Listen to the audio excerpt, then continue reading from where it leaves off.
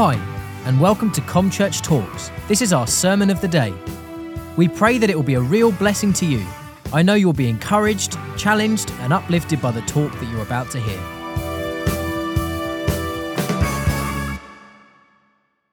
If such worship can't get you to your knees to worship a faithful God, then I don't know what else will.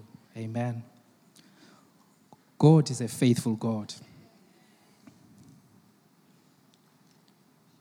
He never changes. Amen.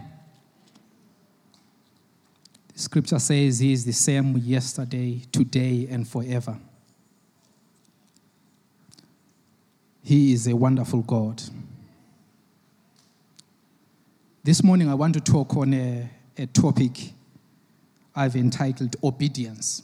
Amen. Obedience. When the children of Israel went out of Egypt, they were overjoyed. They were being set free from centuries of bondage, of hardships. Finally, God sets them free from the hand of Pharaoh. And then they journey towards the promised land. This was never going to be a journey that was going to take a day or a few weeks for that matter. This was a long journey. But considering where they were coming from, it did not matter how long they were going to travel. Finally, they were set free, and that's all that mattered to them. So they journeyed. It was on foot those days. You didn't have the best airlines in the world or the best cars. So it was on foot. Men, women, children, and all their livestock journeying. And they grew weary as they traveled. And something happened that was to set the course of history between God and Israel and ultimately affect the destiny of one man that we'll talk about later. As it happened while they were journeying, they were now tired. The Amalekites attacked them. Amen. This was unprovoked. And the Amalekites were the first nation to attack Israel after they left Egypt. Now, the battle was hard. It was tough. And remember, they were already weary and they were losing the battle. God had to intervene. He instructed Moses, lift your hands to the heavens while Joshua and his men fight against Amalek. As long as Moses' hands were lifted high, Joshua and his men were prevailing. But you can imagine, after a while, if your hands are lifted high, you tire. And as Moses' hands will fall down, will come down because of tiredness, the Amalekites will prevail. Moses will lift his hands up and then Israel will prevail. So finally, Aaron and Hur said to Moses, you sit down because you are tired. He sat down and they both held his arms up, one on each side, so that tiredness would not be an issue.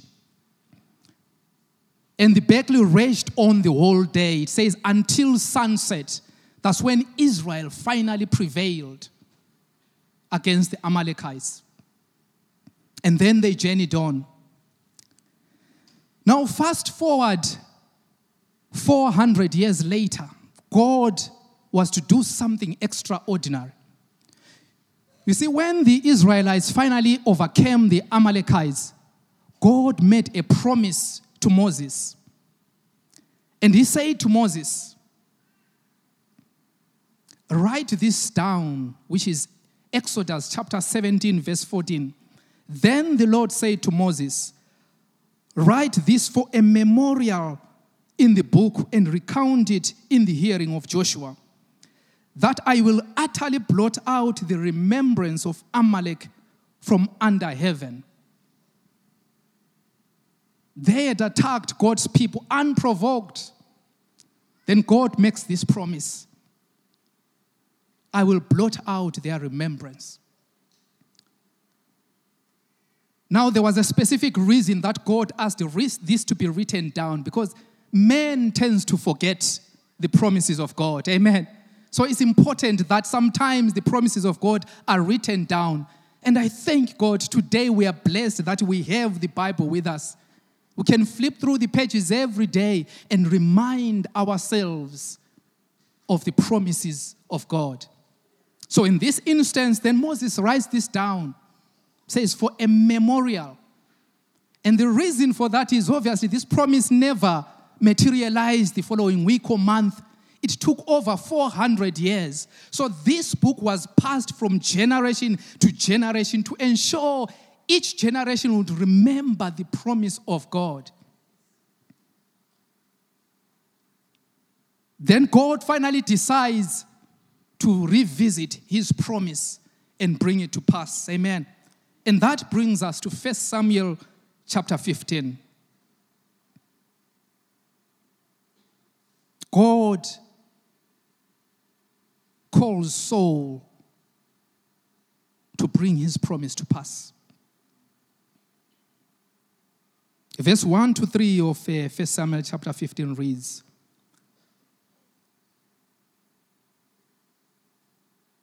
Samuel also said to Saul, the Lord sent me to anoint you king over his people, over Israel. Now, therefore, heed the voice of the words of the Lord. Thus says the Lord of hosts, I will punish Amalek for what he did to Israel, how he ambushed him on the way when they came up from Egypt. Now go and attack Amalek and utterly destroy all that they have. And do not spare them, but kill both men and woman, infant and nursing child, ox and sheep, camel and donkey. Amen. Saul had been fighting many wars. If you read before chapter 15, many wars he had been fighting them. And he was victorious in those wars. Amen. So he was a man of war, skilled in the art of warfare. And as commander of the army, he was used to having his own way, implementing his own tactics and strategies for war. Amen. After all, he was the commander-in-chief of the army. But then this war that God entrusts to him, it was not any man's war. Amen. This war was not Saul's war, it was God's war. Amen. From over 400 years previously. And God was going to have that war on his own terms, on his own instructions. Amen. But there's one thing that was certain about this war. Victory was assured. So whoever was entrusted with bringing it to pass did not have to worry about the what ifs. What if I fail? What if I'm defeated? What if we lose our army, we lose our men? The person did not have to worry about that. The victory was assured. It's like us today, if you look at it. Victory is assured for believers. Amen. It's up to us as believers to walk in the precepts of the Lord and watch the Lord bringing victory after victory in our own lives. Us watching God fulfill his word in our lives. After all, he says he is a God who watches over his word to perform it in our lives, in your life and my life. Says he is watching over that word to perform it. Saul was well skilled, as I said, and trained. But there was one thing that he had to listen to the Lord. Under this war, there was one big condition. It was to utterly destroy all of Amalek. Amen. So Saul could do everything else that he wanted, how he went about the war. But one thing, destroy everything. And there are a few lessons I've picked out of chapter 15 that I believe are helpful to each one of us as believers today. Amen. The first one is that we are equipped and empowered to live obedient lives. If you go further down the story, sadly, Saul was obedient to the Lord. As simple as the instructions were, all things provided, all he had to do was to volunteer himself to fulfill this promise. But he disobeyed later. But it wasn't because God had equipped him for the battle that lay ahead. So we must remember that as believers, we are equipped and empowered to live obedient lives. From verse 4, the first equipment that Saul was given is found in verse 4. It says, "So Saul gathered the people together and numbered them in Telaim, 200,000 foot soldiers and 10,000 men of Judah." By any account, this was a mighty army. Defeat was not in their minds at all. Sometimes God will give you the physical things that you need to prevail. And we just need to flow with that. And the second thing is that Saul was empowered and given authority to win this war. Of course, you may ask, why then did he fail when he was equipped and empowered? There is one thing Saul didn't realize. He had his army, you could see them mighty as they were. But just before he was called to go to war, something happened. Amen. Verse 1, Samuel also said to Saul, "The Lord sent me to anoint you king over his people, over Israel. Now, therefore, heed the voice of the words of the Lord." That's the first thing that happened. As the Lord was ready to fulfill a 400-year promise, his first action was to anoint Saul king over Israel. So Saul was not going to war with a mighty and capable army. He was not going to war as commander of the army with that authority of being commander, but he was going to war with the authority and the power of being king. As the story unfolds, obviously Saul failed. And the reason that he gives further down the story, he says, the people started taking the spoils from battle for themselves.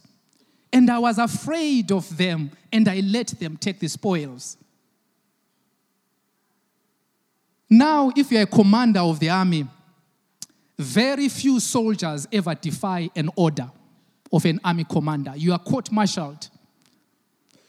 Perhaps those who do it is perhaps out of foolish bravery. So Saul had the authority to command his army, "No, you will not take the spoils. God has instructed us to utterly destroy everything." Now let's give him the benefit of the doubt and say, well, perhaps truly he was afraid. And there were some who were willing and prepared to disobey a commander's order. But then Saul was given higher power. He was now king. No one will dare disobey a king. And Saul should have known that, and he should never have been afraid of his army. As believers, we are empowered as well to walk in obedience to the word of God. Paul says in Philippians chapter 4, verse 13, "I can do all things through Christ who strengthens me." You can do all things through Christ who strengthens you. The key word here is through Christ who strengthens us. So we have got to lean on Christ. The Bible says that his grace is sufficient for us. Amen. So the battle might seem tough, but Scripture says the battle belongs to the Lord. All we need to do is to trust in him and to obey. No fear. Ultimately, that's what caused Saul here, fear. Many a time Scripture says, do not fear. Do not fear. Let's trust God that he is capable of seeing us through. Amen.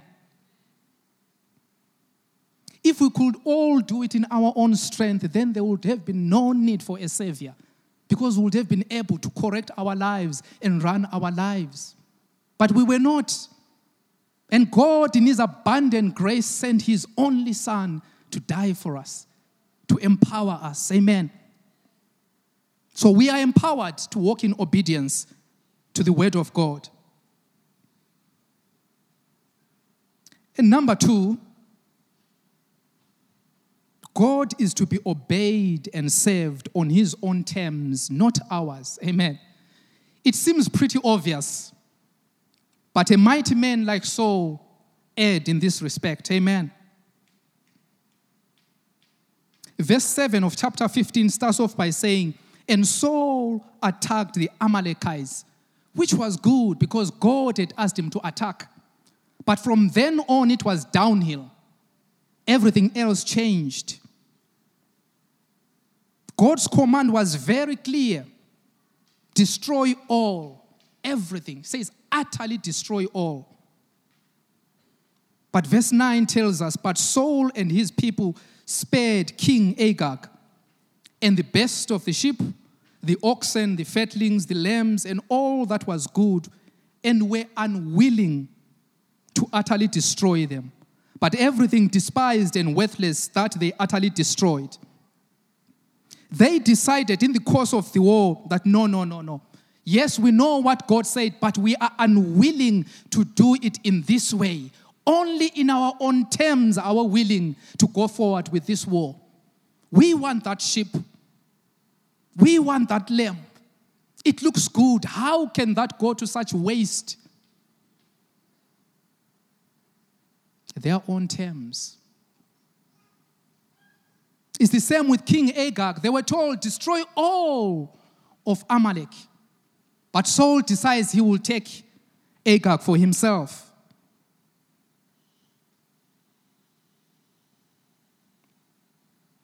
Now in war, it was more honorable to die fighting than to be captured alive. Amen. Even up to this very day, that principle still really underpins soldiers and the army. They will gladly die for their cause than to be captured alive. Saul knew this.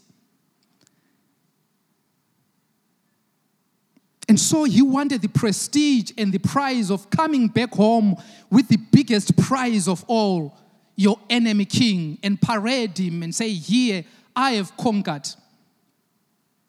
But that was never what God wanted. Agag was never meant to come back to Israel. He was meant to perish in Amalek. And secondly, the livestock. The people decided, no, we won't destroy the good ones. Instead, we will bring them back home and sacrifice to the Lord our God.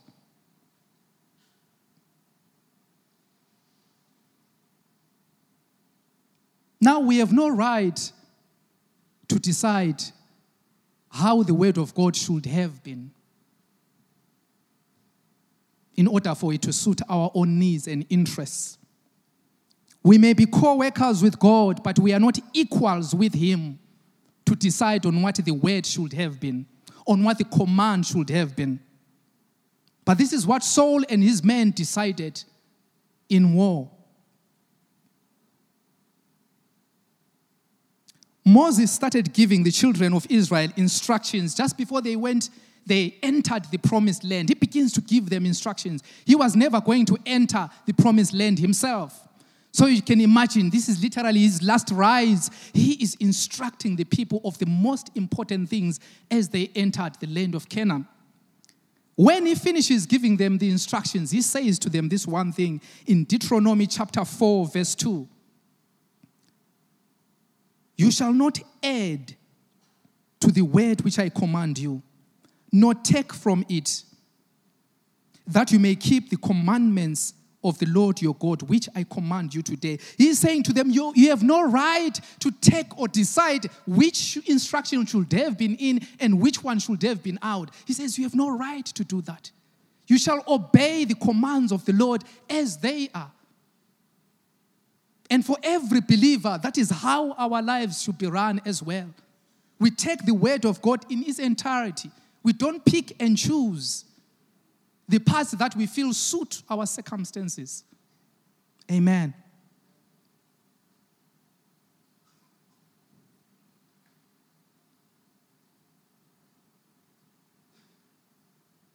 God must be obeyed and served on his own terms and not our terms. And then next, God wants our hearts over our service. Amen. He is interested in our lives and not what we can give him. Saul and his men were coming home to give the best sacrifice possible. These were the best livestock in the land. But God rejected that because it came at the expense of obedience. In order for them to come to that point of bringing the best sacrifice, they disobeyed God.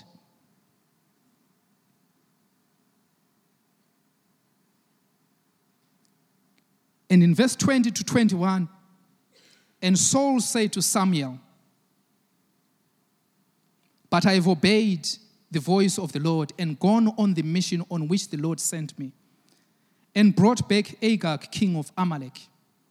I have utterly destroyed the Amalekites. But the people took of the plunder, the sheep and the oxen, the best of the things which should have been utterly destroyed, in order that we may sacrifice to the Lord your God." And Samuel says to Saul in verse 22, "Has the Lord as great delight in burnt offerings and sacrifices as in obeying the voice of the Lord? Behold, to obey is better than sacrifice, and to heed than the fat of rams." So he says to him, your best is not enough if it comes as a result of disobedience. God is not interested in that. And it's like that in our lives. We can serve God, give of our time to God, give of our resources to God. But if it comes at the expense of obedience, that is worthless in the eyes of God. So God rejected this sacrifice that they had planned.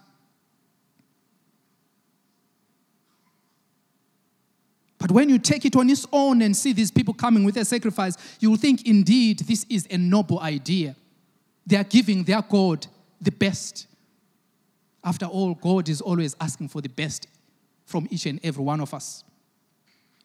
But God rejected it because of disobedience.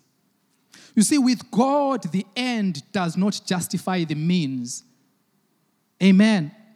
The destination does not justify how you arrived at the destination.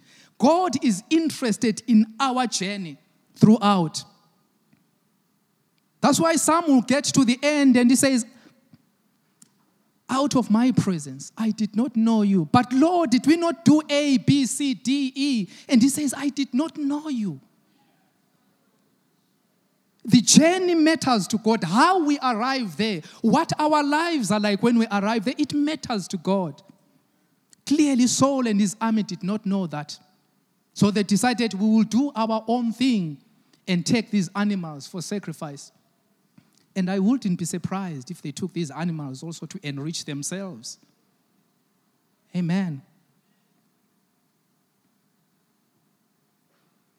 All service and sacrifice we can offer him is worthless unless it comes after the most important sacrifice of all, which is our lives in the right standing with God.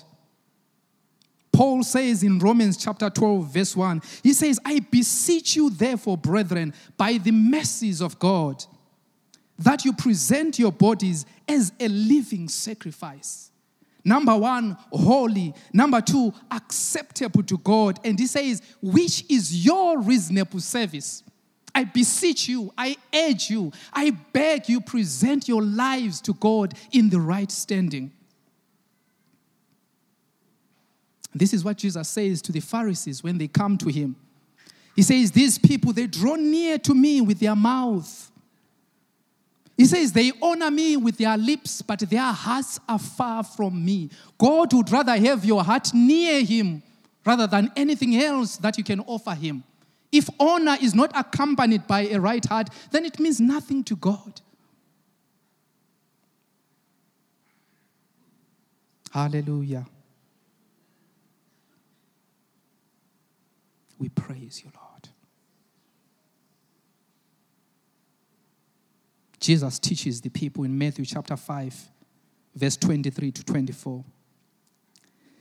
He says to them, therefore, if you bring a gift to the altar and there remember that your brother has something against you, he says, stop there.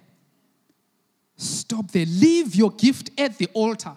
Don't sacrifice it. Don't offer it to me. Just leave it there. But go your way and make things right with your brother first and foremost. Put your life in order. When things are in order, then come back and offer your gift. Then it will be a sweet-smelling sacrifice unto me. But go back first. Make things right in your life. Are our lives in the right place and standing with God? Solomon, the wisest man of his time, gives this advice. He says, above all else, in Proverbs chapter 4, verse 23, above all else, guard your heart, for everything you do flows from it. That's why your heart and my heart are so important to God. Everything that we do flows from our hearts. Let's guard our hearts jealously, amen, and give them only to God, not to disobedience. Hallelujah.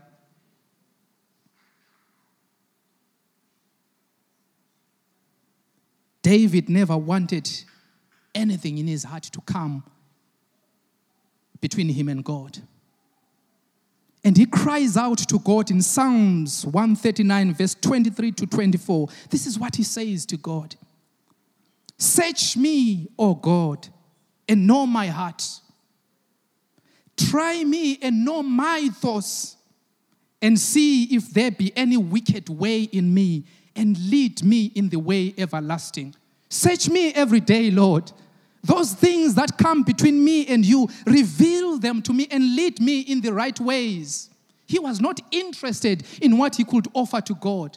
First and foremost, he wanted a life stood in the right place with God. He wanted a heart pure and sold out to God. Above all else, guard your heart, for out of it, everything flows. And lastly, God is to be obeyed out of love, not a fear of the consequences. Now, obviously, Saul disobeyed. And the first thing that he says when he meets the prophet Samuel, and he did not know this, that God had already revealed to the prophet that Saul disobeyed my order. So when Saul sees the prophet, he gives this proclamation. He says in verse 13 of chapter 15, blessed are you of the Lord, prophet Samuel. I have performed the commandment of the Lord. I have done what the Lord commanded me to do.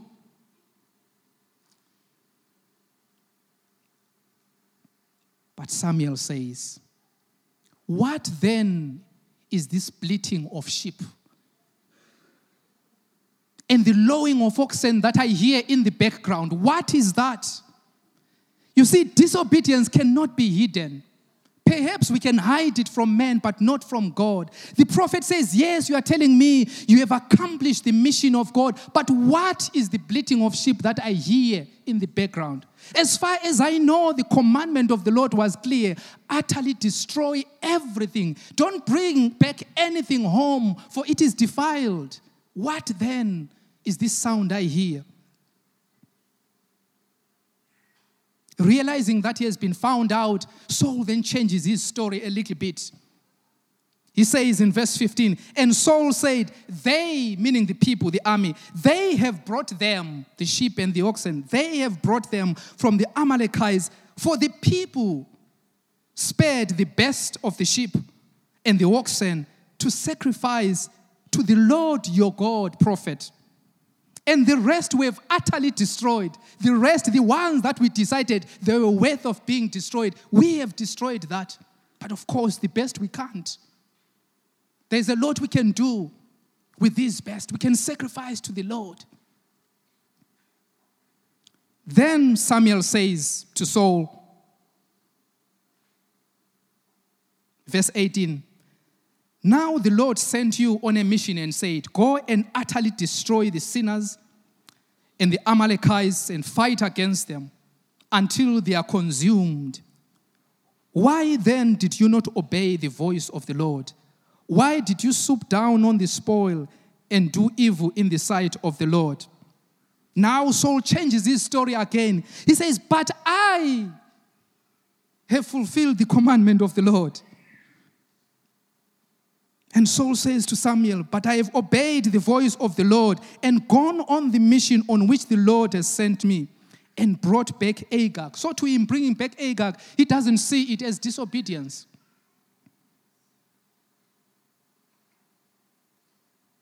He says, I have utterly destroyed the Amalekites.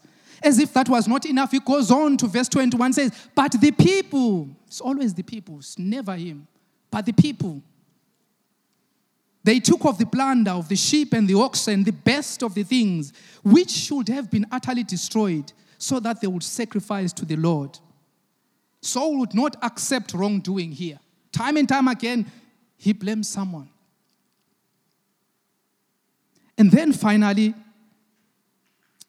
in verse 23 to 25 of 1 Samuel chapter 15, the prophet says to him, for rebellion is as the sin of witchcraft, and stubbornness as iniquity and idolatry. Because we have rejected the word of the Lord, he has also rejected you from being king. I'm sure in his wildest dreams, he never thought that the penalty he would have to pay was the ultimate. Being king is the highest office in the land, the highest authority in the land. Beyond that, there is nothing more to achieve.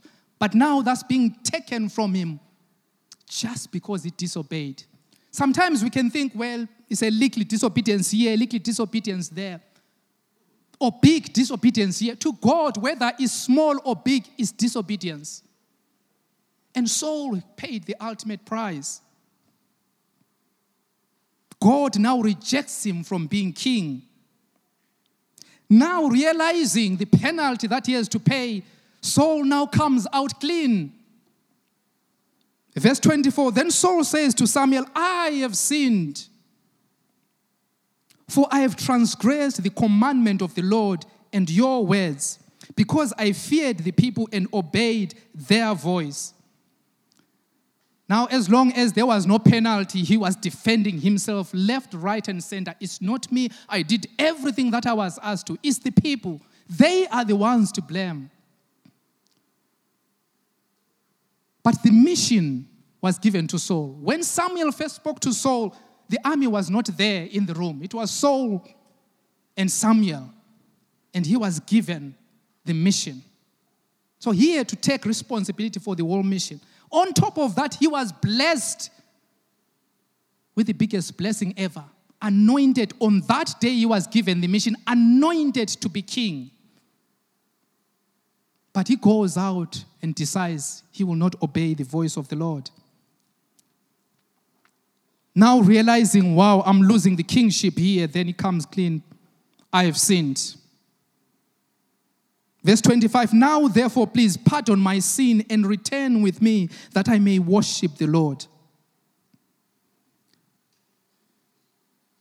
His repentance was based on his disobedience being exposed. What would have happened if no one knew what Saul and his army did in the war? What would have happened? He would never have accepted that he has done any wrong in the sight of God. You see, wrongdoing must be acknowledged and repented out of a genuine remorse and love for God, not because it has now come to light or it has led to unexpected consequences. Saul chose to listen to the voice of the people over the voice of God. Now, there are many voices all around us every day, including our own voices, which are competing for our attention. But it is only the voice of God that leads to true fulfillment. And we ought to live our lives that way. When God asks us to be obedient, it's not a punishment. God knows best. Amen. He wants the best for us.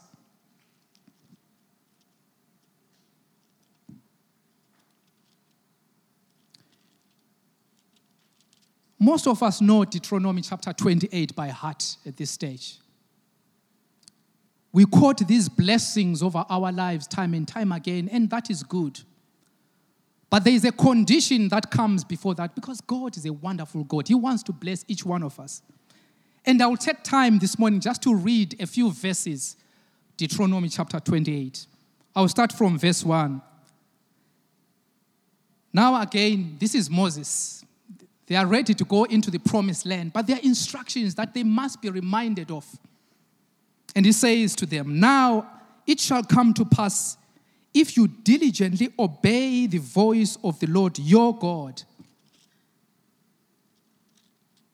to observe carefully all his commandments, which I command you today, that the Lord your God will set you high above all nations on the earth. Then it goes on to list the blessings. But there is a condition to those blessings coming in our lives. You shall obey the voice of the Lord. Verse 2 says, and all the blessings shall come upon you and overtake you, because you obey the voice of the Lord your God. Blessed shall you be in the city, and blessed shall you be in the country. Blessed shall be the fruit of your body, the produce of your ground, and the increase of your herds, the increase of your cattle, and the offspring of your flocks. Blessed shall be your basket and kneading bowl. Blessed shall you be when you come in, and blessed shall you be when you go out. The Lord will cause your enemies who rise against you to be defeated before your face. They shall come out against you one way and flee before you 7 ways. God wants to bless us. But for us to unlock the blessings of God in our lives, we ought to walk in obedience. Amen. We ought to walk in obedience. As I started in this story, this war against Amalek was a fulfillment of a 400-year-old promise. God is a keeper of promise. Amen. I'm sure generations after generations, they will open this book. Remember, it was a book of memorial, that's what God said, so that they can remind themselves of the promises of God.